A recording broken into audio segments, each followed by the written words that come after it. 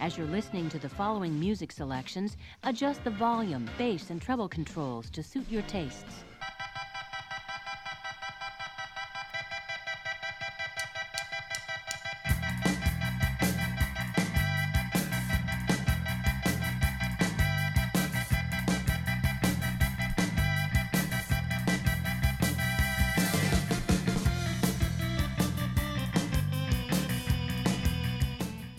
On today's episode of Android's Dungeon, Joel in the studio, Jack in the studio, Grandes, other things, chains of food, who knows what else will show up, maybe even something involving robots in disguise. Stay tuned.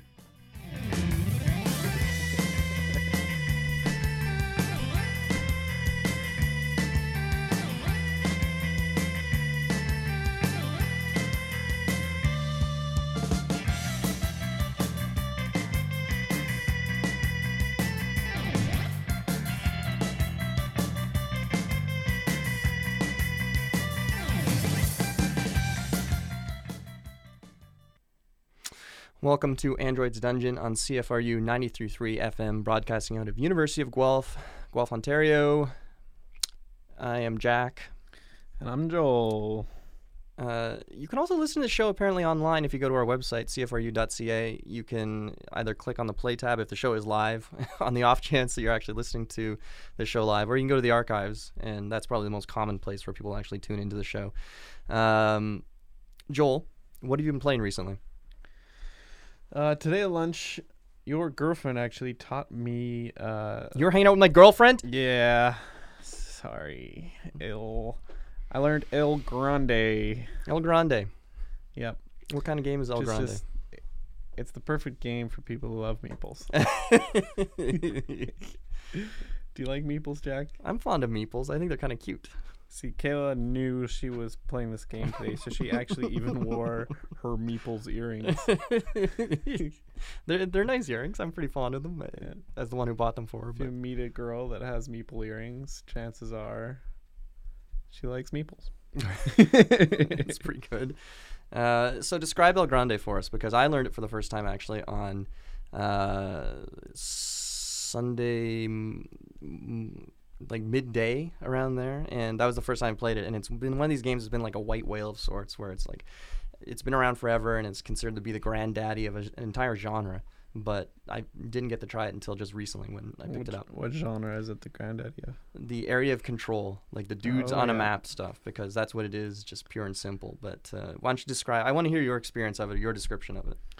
Okie dokie. Imagine, if you will, a world imagined. Looks like maybe early Spain, something like this.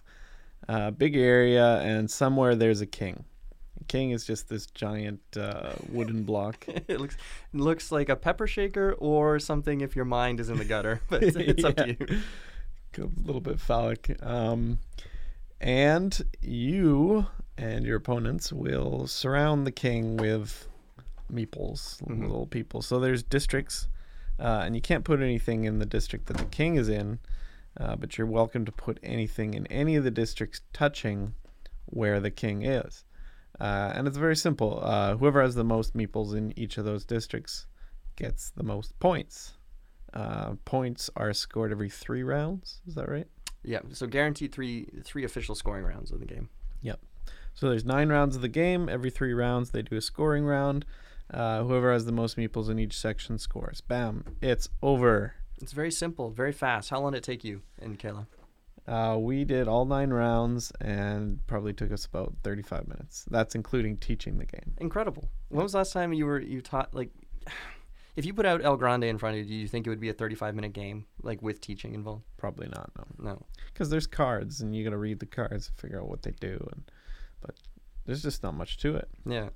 It's I was a little peeved because the only version I could find is the big box version, and it comes with a bunch of expansions out of the gate, which I've heard mixed things about. Some of them, I think, maybe 1 or 2 are okay, but all of them kind of shoved together kind of feels like, guess we can make you pay more for everything, and it's like, all right, fine. But the base game, or the original game when it came out, was just cubes. So in this one, they've decided to really show you where your cash went by giving you actual meeples as opposed to just bigger cubes and smaller cubes and others. But I think it's really neat how. So as Joel sort of mentioned, you have this card selection technique, basically your actions, and everyone starts the game with their hand of cards from 1 to 13. And in order to, you don't just start with your guys like available to put onto the map. You start with some, but you need to get more. So you have this system where you have the province, which is where everyone's meeples are basically hanging out. Kind of like imagine a bunch of peasants sitting in the field. And then you have your court where you kind of recruit them into your court. And that's when you can actually put them onto the field. And so with your deck of cards or your hand of cards from 1 to 13, which determines when you actually get to take your action. So if you take a higher action, you go first, or hopefully higher in the queue. And if you take a lower action, you go further behind other people, but you usually get more people to pull from your province into your court. So the whole game is this interesting balancing act because you're looking at Joel and you're thinking, all right, I can go first and grab this action, but if Joel goes later and he gets more people out, he can take this other action, dump more guys over here, negating the whole reason why I went first. And then if I do it the other way, Joel's still going to do the same thing. And you're looking at you're at the mercy of these cards that are up there too, which do a variety of different things. So if you take a lower value card, you can only put one of your people out unless the card says otherwise. But if you take a higher or a further up card down the line in the actions, you can put more guys out, but it's a weaker action or maybe not as versatile as some of the other ones. But I'm not like, I know that that's the way it was built, but it didn't really seem that way. Like a lot of the like the 3s and the 4s seem pretty good. Like for example, there were a lot of 3s that were, pick a region and score it or something like that. It seems pretty good. Yeah, I think this is what I was trying to say to Kayla is that it would have been cool if she had gotten like 4 or 5 people all together for it, because I think the game would be totally different. Because obviously we're just describing two-player games experience, and it works. It's fine. But it's kind of feels a lot of.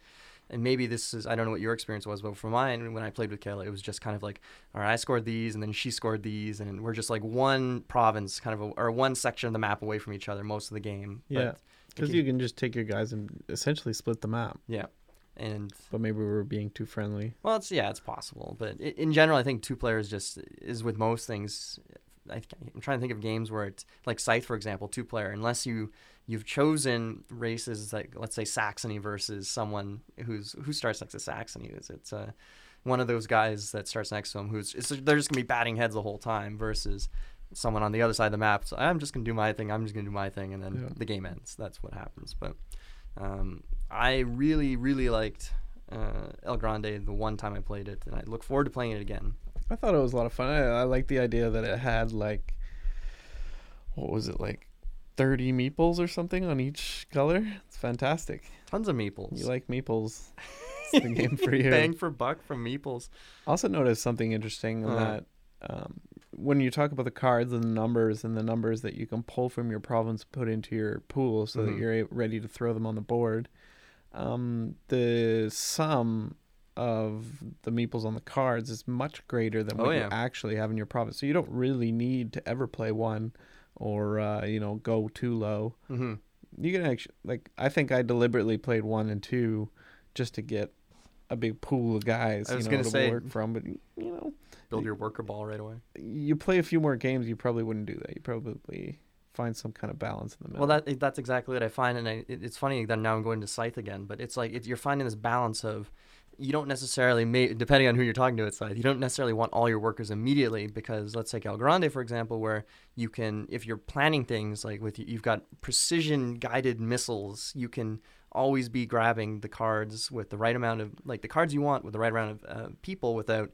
ending up in excess, like where you're like playing a card, but I can't take anymore, or I can't do the action to its fullest potential because I didn't take enough to begin with. Oh yeah, let's talk. We can't finish talking about El Grande without the really cool wild card that's thrown in, which is if you ever don't want to put a meeple on a specific region, you can throw it into a tower.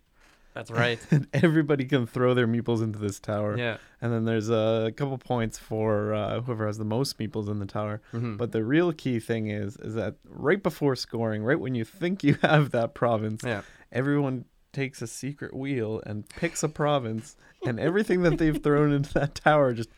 Yeah, exactly. So it's you think And the game even says, like, it tells you memorize what other people have done. And with two players, it's like you can kind of get a feel for it because you have to. You can't be sneaky about it. You can't just like everyone's distracted by a cat or something. You just throw in a bunch of meeples in there on your turn. No, you have to stare everyone in the eye and say 2 and clink clink, put them into the castle. And then in each of the scoring rounds, like Joel was saying, is that you score for whoever's the most points in the castle, and then people spin their wheel around, and all of a sudden your carefully laid plans went to hell because somebody had 4 meeples in the castle and just boom, just took it over. Just took something over. And I feel like in a multiplayer game with like a bigger player count, it'd be a real sort of I don't want to say like World War I trench warfare type thing, but you got to go slowly. You have to consolidate what you've got and cannot be greedy, because if you, I don't know what you experience in your 2-player game, but I was able to, on my game, to hold on to some problems with just like 1 or 2 people there, versus because there was fights going on in other places. But in a multiplayer game, it's just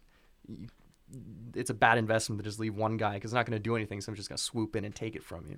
Yeah, although in multiplayer games, isn't second place score or something? Yeah, so that is a good point. So there are different tiers to the scoring as well. So you still get points, but it makes me think about Las Vegas.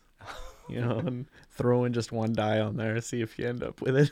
Well, it's funny you bring up Las Vegas because I got to play that this weekend because Kale's parents, I went to visit my girlfriend's family with my girlfriend, and she brought Las Vegas to them, I think around Christmas time, but maybe more recently as well.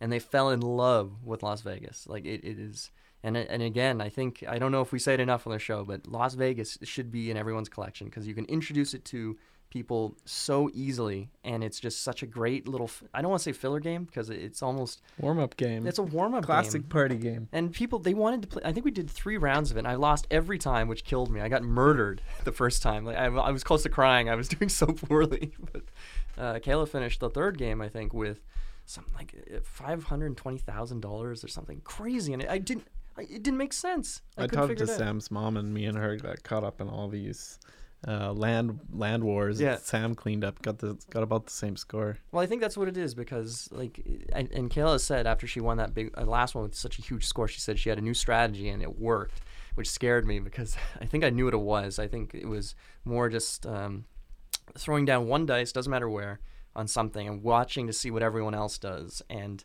like when big fights start, then you just like go in and just kind of take some stuff gradually on the cherry pick the bottom feed. Because if you think about it, just congratulations, you got 90,000. But if you grabbed 250s that nobody else wanted because they're garbage, then all of a sudden you're in great shape too. So it's the same, and I think I would translate that over to El Grande. I think if I was going to play in a 5-player game, I'd throw 1 everywhere. Yeah, and then throw the rest in the tower, and then pick where I want to win, and just try to snipe points here and there.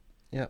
It's also, too, because some of the cards that come up, they have provisional scoring in that. If you take the action on this one card, that you can immediately score all the 6 regions or all the 4 regions or all the 5 regions. And if you've been, and I think this is where something where repeated plays comes into effect, but a veteran could anticipate certain cards kind of. It's like, I haven't seen the 6 region score come up yet, so I have a feeling it could be next round, so I'm going to try to consolidate around here or aim for this type of stuff. But in general, I just think El Grande was such a quick little game filled with interesting decisions, and I'm disappointed it took me this long to actually play it or get a chance to play it.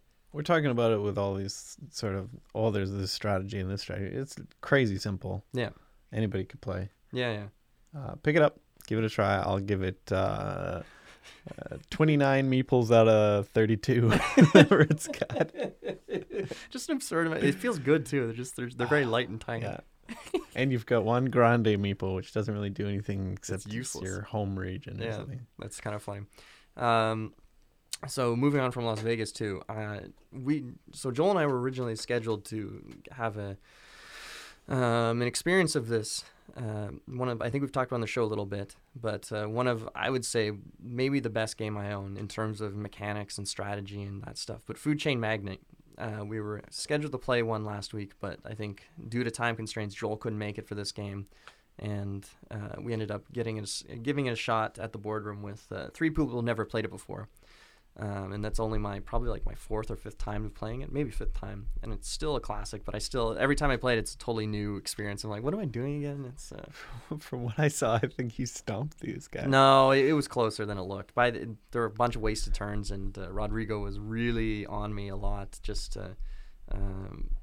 So I think I just want to do a brief explanation of what I was doing in Food Chain Magnate, just for anyone who's listening, who either forgot what the game is about or wants to know more, because it's a splatter game, limited run type deal, questionable components. Some are great. The board itself is so bland it's almost like somebody's making a joke or playing a trick on you. Looks almost as bad as Advanced Civilization. Oh, it is. For a game that Advanced Civ, at least that came out in like the early 80s. What's their excuse? I think there's more color in Advanced Civ, to be honest, on their board than there is on Food Chain. But anyway, so you have this grid, and basically everyone picks a restaurant. Doesn't matter what type, because some look like they're burgers or pizza places. You slap them somewhere on this map made up of these tiles, and what you're trying to do is you want to be the first person to when the game ends. Not the first person, but you want to be the person with the most amount of money when the game ends, which is when the bank breaks twice. First time the bank breaks, you open up these basically secret reserves, which each player has selected. So some people may use $100, some people may use $300, depending on what strategy they're doing, and then the game goes on one more time. But every time I've played, the reserve cards disappear in a round or two, because by the time the bank's breaking, it means people's engines have turned on, and barring any sort of extreme meltdown of sort, somebody's walking away with hundreds of dollars every turn. And there's a couple ways to go about it. Are you going to be the Pizza King? Are you going to be the Burger King? Yeah. Are you going to be the Beer Master, the Coke Master, the Lemonade Master? Are you going to be a combination of all these things because you've got all these houses in your territory? But the cool part about Food Chain is that you reorganize your business every time. And the first time I played it, I felt like I was running a small business, because I'm the CEO of this fictional company, and I have to have each section of my company sort of firing on all cylinders to get what I wanted from it. So it's like you don't just make a burger on your own. You need to hire a burger chef. And congratulations, you made a burger. Nobody's coming in your store. Why not, Joel? No marketing. You didn't market, dummy. How are they supposed to know your store's open? You didn't put out any flyers or send a guy to build a billboard somewhere. So wait, so if I advertise for a burger, somebody's going to come buy my burger, right? No, Joel. It's not that simple. Because your neighbor is making a burger, and he's closer than the people you advertise to. Or he slashed prices. The game feels a bit like a caricature of capitalism.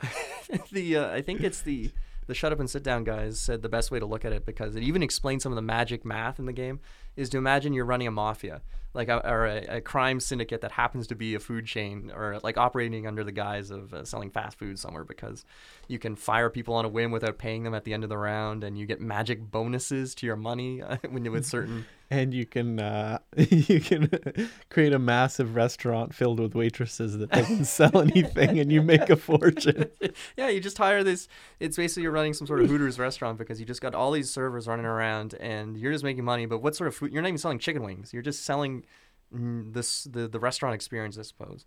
So it's and the game lasted, I think, 4.5 hours, which was longer than I anticipated. But it's with 4 players, just tack on an hour for everybody, and especially new people. 4 player the limit? No, it goes up to 5, which with 5 would be just extraordinary, just insane. Still probably, for the best that I passed that one up. Yeah, so how many have you played it once or twice, Joel? Just the one time. Just the one time. Yeah, so we need to get another one going, especially with Josh and those guys again, because it lends itself to remembering the strategy and remembering what things do, because there is a steep learning curve, and apparently the more you know about the game, the quicker you can crush somebody. So if you waste a turn or if you screw up at the beginning, which is what unfortunately happened to one of the people we played with, Rodrigo's wife, she just had this terrible start where she didn't have any, because the way Food Chain Magnate works is that you're limited with the amount of people you can have in your business. Just like a real business, so what if you've got, your CEO can only manage so many people directly under you. Everyone needs to be managed. Everyone needs to be managed, and there's no middle management. So you can hire a manager, and you can have managers underneath you, but they can't be managed themselves. And so you have a limited amount of slots available, and each of these people can be like your chefs or your marketers or your boys going out to go grab drinks and stuff. But without these people, you can't do anything. And if you don't have enough slots, you can't get more people. And it's kind of unintuitive in a sense, because you're trying to do, it's a game that wants you to do everything, but there's only so much you can do. And you're trying to anticipate what Joel's up to his next turn. Like, so Joel's suddenly building burgers, and he's hired a discount manager. And all of a sudden his stuff is way cheaper, and he's just taking he's eating your lunch, literally. That was one of those things where I think that if we were to play seriously, we would have to flip them all over together, because sometimes, I'd see Josh over there with a luxury person coming in for burgers, and I knew he was going to be charging $15-$20 for burgers. And then at that point, you want to make burgers because, you can jack them off him. Yeah, so that was the problem. The first time we played, and once again, it's a classic case of Jack forgetting a rule. And it was, you're supposed to, so when you organize your business, everyone does it simultaneously, and you lock them in. And I think you're supposed to all reveal them simultaneously as well, but it doesn't really matter at that point necessarily. And then, so that's a stop of the scenario Joel was just describing, where you decide you hire a luxury manager, so you want to make your stuff way more expensive. But then you look over, and the player that's going last has hired a discount manager, and they're just going to make things cheaper, or vice versa, probably. It pretty much only works when, like what I'm saying is luxury manager pretty much only works when you're the only one. Yeah, you exactly. got a corner on the industry. You're the only one producing it. And I know there's one time, and I felt I was angry at myself, because apparently Rodrigo dumped his discount manager at some point, and there was a moment where enough restaurants had popped up around him that would have sucked up his demand, and he wouldn't be able to fulfill my demand. So I could have dumped my luxury manager, because I was the only game in town in that section, and I could have added $10 more to everything I was selling, but I wasn't watching that he fired. Picked up the remainder.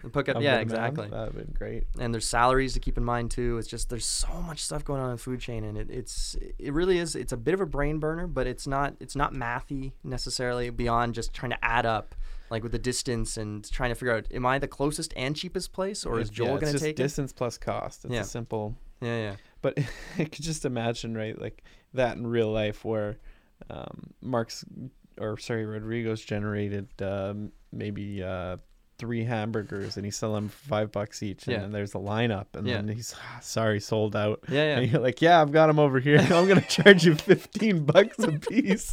That's exactly what it was, though. That's what I was hoping for at one point, because he had, and something else. And I feel like I'm nerding out about this game a little bit here, but for anyone, like, if you don't know what I'm talking about, it may be a little esoteric, but something you can do in this game is that the first person to throw away food, which is that in this game, food doesn't last. Nobody has invented refrigeration technology in the world of Food Chain Magnate until someone throws away something for the first time. And that gets into one of the huge and most difficult parts about Food Chain to really wrap your head around are these milestones. And the first person to do something, and multiple players can do it on the same turn, but the first player or players to do it get this milestone, which is a giant bonus to their organization. And after they do it, if nobody else got it, that's gone forever. You can never get this achievement ever again, basically. And one of the achievements that you can get is the first person to throw away food gets a magical fridge that can hold up to 8 things in it. And it's kind of scary, because if you're overproducing, all of a sudden you've got this fridge filled with all these goods in here. So if you're not paying attention, you look at Joel and say, that dummy, he only made 1 burger this round. He can fill one of these orders, but I'm going to fill the rest. And all of a sudden, oh, wait, never mind. He's got a fridge filled with burgers and drinks and everything else. And the fridge was fantastic. The fridge is useful. And the other key thing about the fridge is that producing food takes up a spot. And if you want to be producing and selling it on the same turn, there's your -1 spot just by making the food. You got a fridge, you can do it every 3 rounds if you want. Yeah, that's a good point. I didn't think about the idea of like just producing this food and storing it up, and then and like later on too, because any of the really good guys require salaries, so that's costing you $5 a person a turn. And theoretically, you could just you could produce HR them out. Pardon me? You get the HR manager and not pay them. Oh yeah, true. There's the HR manager. There's also like the milestone of the first person to train somebody. You get $15 in free salary, which I think is it's essential, borderline essential in the game. But anyway, lots of different avenues to success in Food Chain Magnate. So I think on that note of kind of talking too much about this. That was fun for us. Hopefully somebody enjoyed it. I mean, if you did, feel free to shoot us an email at, I believe it's Android's Dungeon at cfru.ca. I don't know if I can get those emails yet, but maybe one day. We'll pick it up. It'll get sent. I'll 2018. read it later. Or you can follow us on Twitter, which I think is AD Radio, AD CFRU Radio, something like that. If you search Android's Dungeon Radio, it'll come up. So something along those lines. It's 50 million followers so far. It's out of control. Those bots I bought, really worth their weight in gold. Worth it. All right, so we're gonna take a quick little break, listen to some music, and we'll be back with some more scintillating discussion. We're gonna get pumped up on some Elvis. Yeah. I can't remember the last time somebody said that CFRU. It was probably Elvis was alive It's at the too time. mainstream. All right, stay tuned.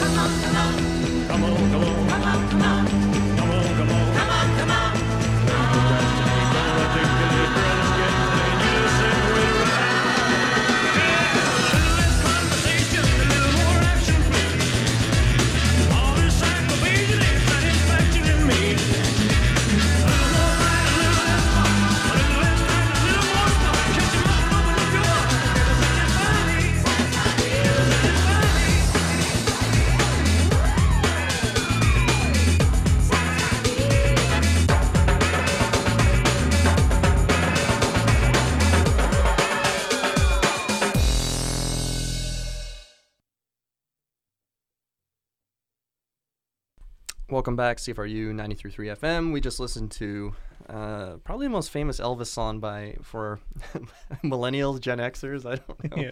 Next to Viva Las Vegas, mostly, I don't know, Dead Kennedys. Making Elvis great again. Making Elvis great again. As if Elvis, the king, needed to be made great again. Right. Actually, I had a sandwich the other day. Have you ever had an Elvis Presley? Hold on. Before you don't give it away, is it give it away now? Is it a peanut butter sandwich with I want to say bananas on it There's and 2, bacon 3. and jam? Close. 3 for 4. The last ingredient is honey. Honey. Oh, see, okay. Ah. Peanut butter, banana, honey, and bacon. Which, honestly, folks, come on. Doesn't that sound incredible? Not that bad, right? The only real anomaly there is the bacon. It gives you the savory. Yeah. And this is going to be something that may gross out our listener, but peanut butter on your burger, give it a shot. Oh, Please try delicious. it. Especially, if you can use Skippy or Kraft or whatever if you're in a pinch, but if you've got the organic, and not organic, just like the actual normal non Like Adams, you know. yeah, like the real peanut butter, put it on your burger. My God, you are entering a world of taste sensation. And a little bit of hot sauce, like maybe some sriracha or some Frank's, and you got a very Asian flavored. Yeah, like peanut sauce. You know? Yeah, like a peanut sauce, exactly. Anyway, that was the little more The cuisine section of our cuisine show. section based around Elvis song. In the video, by the way, Did you wonder why he died? he died a Obesity. legend. Obesity, painkillers, and the man shot televisions to turn them off. So it's like, it's something we can all aspire to, I think. What were you thinking about the video? Well, I was just going to say the video, because I couldn't find just the actual song, at least of a reasonable quality. But the video is this bizarre, I guess it's not bizarre, but it's this quintessential 2000s sort of thing with these bright IKEA lights, and it's European. But it looks like something from, do you ever see Cabin in the Woods? Oh yeah, You know how all the monsters are in their own In little their own cubes and boxes, boxes? The video for this song, the video for this song has all these people of various ethnicities and occupations kind of dancing around in their cubes. So, but in my mind I thought, is this a nightmare world where these poor people have been sealed, or maybe they're the monsters? and they just have to listen to and listen to Elvis on and repeat. There's if they don't, they shock the floor, or I don't know. Yeah, that's right. It's like keep dancing, keep dancing. looking happy while we play the song, or you get it. Or you get it. That's good. Anyway, the Elvis song, it's fine. It's good. It takes me back. It reminds me a bit of a Black Mirror episode where this guy was. Don't spoil too much. They have to ride on these bikes to power basically the world. Oh, interesting. They're providing electricity, but you generate income Oh. by riding on the bikes, and then you go back into your cube, and if you you have to watch these ads, Oh, and okay. they're really just horrible ads Yeah. for various things. To skip the ad, you have to pay some of your It's not credits too that far you earned. away. Well, what is it? YouTube Red was the whole thing with that, is that you can actually, you're not exposed to ads anymore, and it's fairly common on websites like to get rid of advertisements, and for people who haven't somehow figured out how to use you know what's uBlock. good? But Really bad is I can't remember. It's a Microsoft phone now has ads on their keyboard. I think I heard about it. It's dirt cheap, isn't it? But it's Yeah. there's literally native ads on your phone. Like, they're not.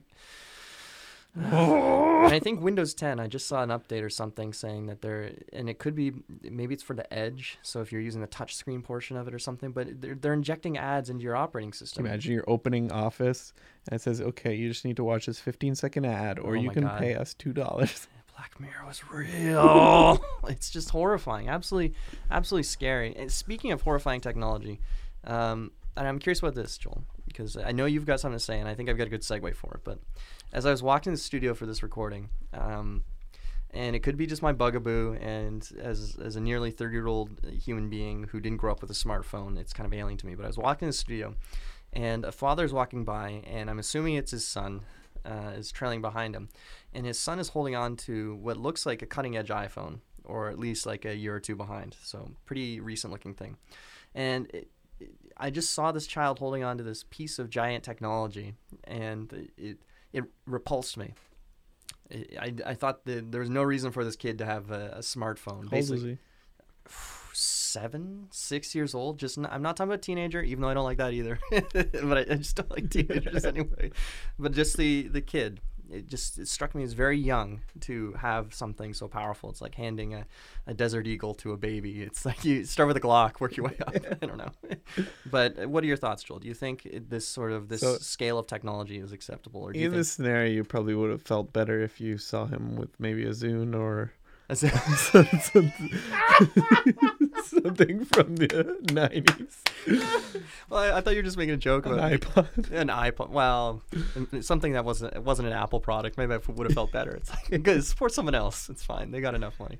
But yeah, sorry. Yeah, I mean, I guess parents want to keep an eye on their kids, so they give them. I don't think that you're ever going to let a 7-year-old out of your sight, but yeah, that's kind of the generic excuse for giving a kid an iPhone, and I think there's a lot of sort of tech there for locking down a phone. Yeah. But I agree. I think. I just want to say, like, I can't prove that it was the child's phone. It could have just been the father's phone that he let the kid carry. Although, if I'm just trying to put myself in that position, I don't think my father would have let me hold on to his smartphone as if I was that age. 'Cause get chocolate on it or something or drop it. Well, I wouldn't risk it, right? Yeah. How do I go from that into my review? Well, I was going to say, speaking of technological abominations. Yeah, abominations. So I like to, look at newspaper reviews of films sometimes just to get a general outline of where they stand. Mm-hmm. Chris Knight, I know that you like Chris Knight. Yep. At the Post, and then Globe and Mail as well is available at my work, so I read it. It's probably more than most people there. Gave this film, the first time I've seen it, 0 stars. Gave it the most repulsive, hateful review I've ever seen. Just basically said it was a middle finger to film or something like that. It couldn't be. There's no way it's that bad. Transformers, what is it, The Last Night is it called? Yeah. You know, when they told me that title, I thought it was going to be set in, like, they were doing something that would have been totally hilarious. It was like Transformers in King Arthur's days. That's what I thought they were doing. It was so cynical. There is a section of the film where King Arthur actually convinces a 3-headed robot dragon to fight against the Saxons. So you're bang on. You're kidding. No, it's not a joke.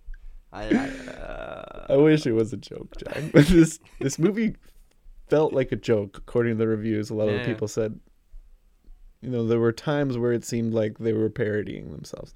But let's take a step back here. Yeah. So this is Transformers 5. Yep.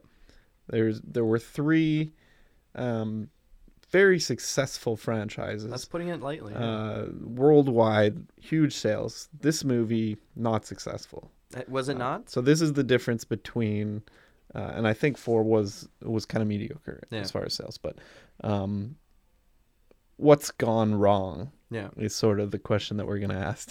I mean, obviously, all of the movies were awful, but people watched them. Actually, hold on. I'm gonna defend. It's funny because I had this conversation in Korea with a guy, and it was after I think we saw a Transformers film in Korea or somewhere around there. I think one of them came out at that time.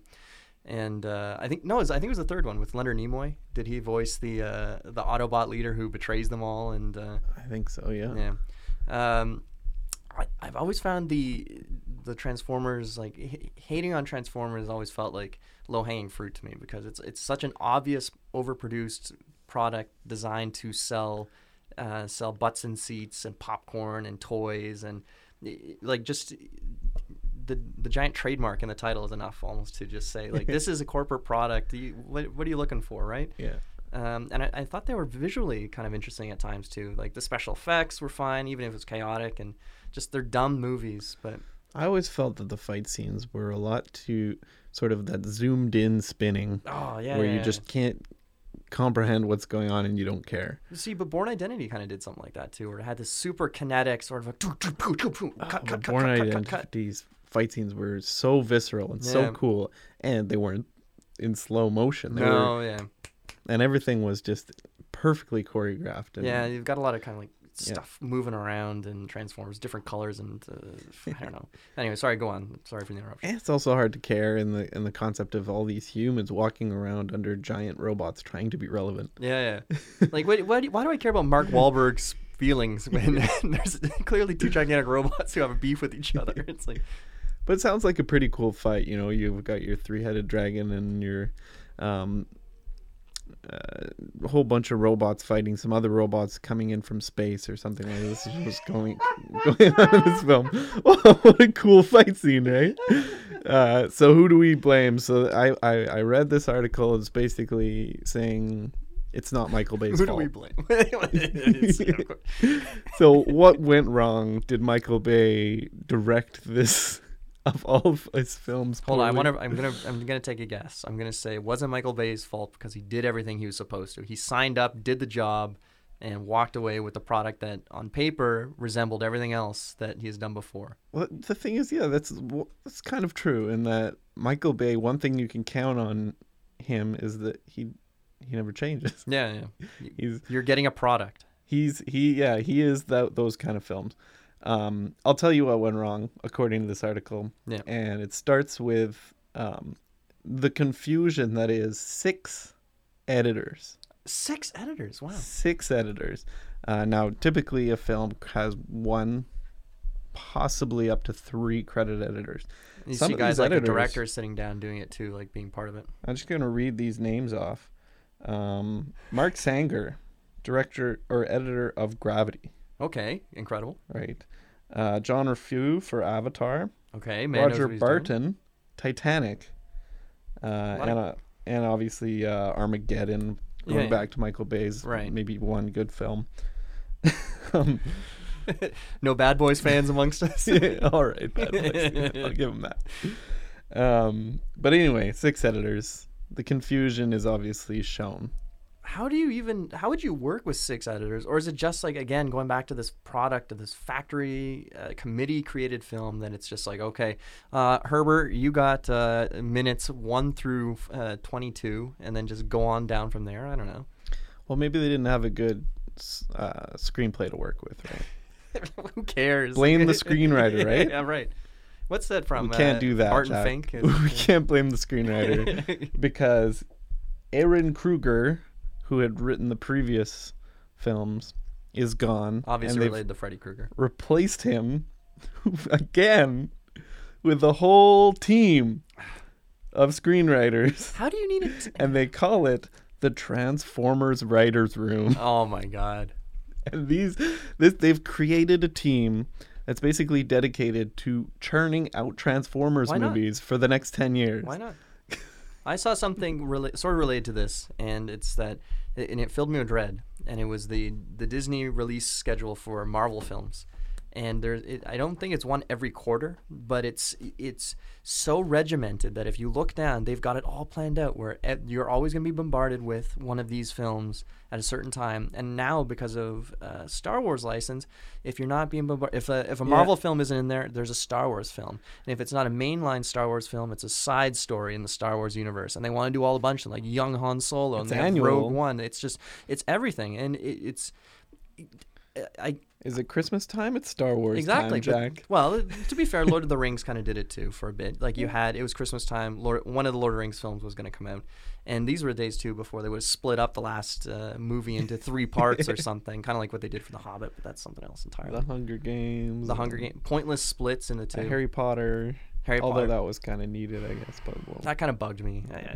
I guess I could say I was mad when Kill Bill was split into 2, but when you have 2 excellent films, very Yeah. different, but it worked. It worked to me. I enjoyed the dichotomy. Yeah. Yeah. But at the same time, I think you gotta hope that maybe in this tightly controlled environment, maybe there's some room for creativity and maybe bucking the norm and somebody really doing something interesting. And it's not a perfect example, but you look at, let's say, Logan, which was a mainline superhero film, but they did do some things that were slightly different, and you ended up with a film that's rated R, and it felt better than the average superhero movie. I don't think it's an outstanding movie, but it's still good. Deadpool again, it's on paper, and if you look at Refreshing, right? refreshing, that's probably the best way to do it. Where it just feels. Would you like to see Nolan write and direct a Transformers film? Yes, absolutely. I'd love to see what Christopher Nolan would do with mainline, or I don't know, give us a side story, like give us Bumblebee's origins, directed by Christopher Nolan. So speaking of franchises, and now we're gonna move right back to the kind of the original premise of the show, and we're gonna talk about good licensed games. That can be a video game or a board game, but basically when we say license, we mean So it's Transformers, the board game, and it turns out to be one of the greatest Euros ever made. And it's, it's about building the robots and sending them off. And actually, that sounds pretty good. Rosenberg presents Transformers. But you joke about that, but if he did it, who knows what he could do? I think so. There'd be some very disappointed people picking up this like Agricola style Transformers game. But so Joel, I'll get the ball rolling with. And I'm gonna go all over the place here because the first thing comes to mind, I think, for someone who grew up playing video games in early 2000s, I'd say. Well, I guess it was late 90s for a great licensed game, Nintendo 64, 007 GoldenEye, a game that by all accounts should have been just a cruddy Doom knockoff for the Nintendo 64, but turned out to be one of the most legendary console first-person shooter multiplayer extravaganzas out there. I played the hell out of this game, multiplayer hell out of this game. I still will play it occasionally. My arm still hurts where my friend smoked me in between a muscle because I got him a headshot with a Moonraker laser in stacks or archives or something like that. It's still fun. Frame rate not so good, but you can put up with that. So I would say I'm going to get the ball rolling with GoldenEye as my one. Well, what makes GoldenEye? There's so many first-person shooters out there. What made GoldenEye so fun? I think it was just its accessibility because I grew up. I had a computer and a console. And the computer, if you wanted to play multiplayer, somebody had to go online. And in those days, it was dial-up, and it was annoying to hop online for a child because I had a lot of trouble figuring this stuff out. And maybe if university or in labs and stuff, you were playing LAN Doom constantly and all that stuff. But for GoldenEye, cartridge in or cartridge in, and then you see the logo, you see all that stuff, boom, within 30 seconds you have a multiplayer game lined up and you're just no odd jobs, you're just killing each other. How about that split screen? And that split screen, exactly. Everyone can see everyone. Like, you don't want a LAN hack, which is you don't want to keep an eye, but you got to do it a little bit, just keep an eye on them. But it was the accessibility. I think that's what, and maybe this is where I would say, without trying to sound too pretentious, but maybe this is where this board game resurgence is coming from, because people just don't sit down and play games together anymore, versus a board game where you're required to sit down and play together with other people. So there's this communal aspect where you're sitting there and you're cursing out your buddy for ganking you or doing stuff like this. And maybe, I don't know, maybe LAN cafes or LAN parties are going to come back into style in the West, because this just, I think people are too... I'm up for it. Joel knows I've been talking about wanting to LAN stuff for a while. One day. We'll actually, why don't we... Wait till the weather kills down a bit. This will be the hint at the Androids Dungeon LAN party. Dun, dun, dun. We'll do something about that, so stay tuned. We'll plan it out. Broadcasting live. We'll have to censor everything. This language gets salty at these things. So Joel, what would you say? What's the first... if you had to pick a good license game. First, I want to comment on GoldenEye, because I played a ton of GoldenEye. We had it at our... Were you allowed to play GoldenEye? Church youth group. Come on. Hangout center. I can't remember what it's called, but the lounge. Yeah. And we played, for hours and hours. I was going to ask you, do you think, as we got a little bit older into high school and everything, do you think the original Halo kind of replaced GoldenEye? Not for me. I never had an Xbox One or an Xbox original. I agree with you though, because the few times I did play it, I had tons of fun playing split screen Halo. It was quick to pick up and fun, and arcadey enough, and there was just the mechanics were kind of there. You could get really good at it. It was. And you could use crossover cables or even just a switch, set up TVs to connect multiple We did Xboxes. That once, yeah. And all the time we could play 16-player capture the flag. And this was way back before online play. Extremely envious. I only did it once, I think, at our high school grad sleepover. We had a bunch of TVs wired together with Xboxes and Halo, and just imagine you've got the flag and you're running away, and there's 8 people trying to kill you. Everyone's coming after you. You got banshees flying on the warthog, stacking you up, gunning the enemies down. Oh, man. Trying to sneak through the tunnel. Absolutely. So Halo was... I would say it was GoldenEye for another generation. The single player, maybe if you grew up with it, you enjoyed it. Where I never really loved the single player Halo experience, but the multiplayer, I think it remains unrivaled for as far as maybe the console, at least in that era. especially with the burgeoning online connectivity, Xbox Live, and its original incarnation. Yeah, and it's funny, we talk about gameplay, and gameplay in GoldenEye, maybe it is kind of clunky because you do kind of have to point your whole body as you're shooting and everything. But I think it comes down to the maps, which is kind of funny. The maps are what make games great. Like, you think about The Dust or... it's funny you say The Dust. Two Towers. Yeah. Two Tower or Two Fort? Two Fort, yeah. You've got, Unreal's Opposing Worlds, where you've got the two towers on both sides and sniping down. Is the from gravity either messed side. up in There's that a big one? bridge through the middle. Yeah. A lot of people grew up with Quake 3 again. That's another one of these. Yeah. But, sorry. Team Fortress 2's map, which is basically the only one map, but that's all they needed. Yeah. Oh, man, some of these maps you're just never going to forget. Sorry, please. You really got to work hard to design something that's that balanced. And it's also a part, like, it's pretty basic. You just mirror it. Symmetry. And that's why some of these pure maps, for the most part, are just, it's great because everyone's on equal footing. You just have a central area. And because Joel's mentioning Team Fortress here, I grew up playing a lot of the Quake 1 original version of Team Fortress and playing that online through, like, what was it called? Like, GameSpy, like login servers, these ancient programs for that stuff. But they were tons of fun. You'd make friends with guys in Russia that you're playing with because you found a good server and they like the same server, and you're rocket jumping around and you're being a loser scout, just capping the flag constantly when other people are like, we are not playing capture flag. We blow each other up. Yeah, just nobody paying attention to the objective. Yeah.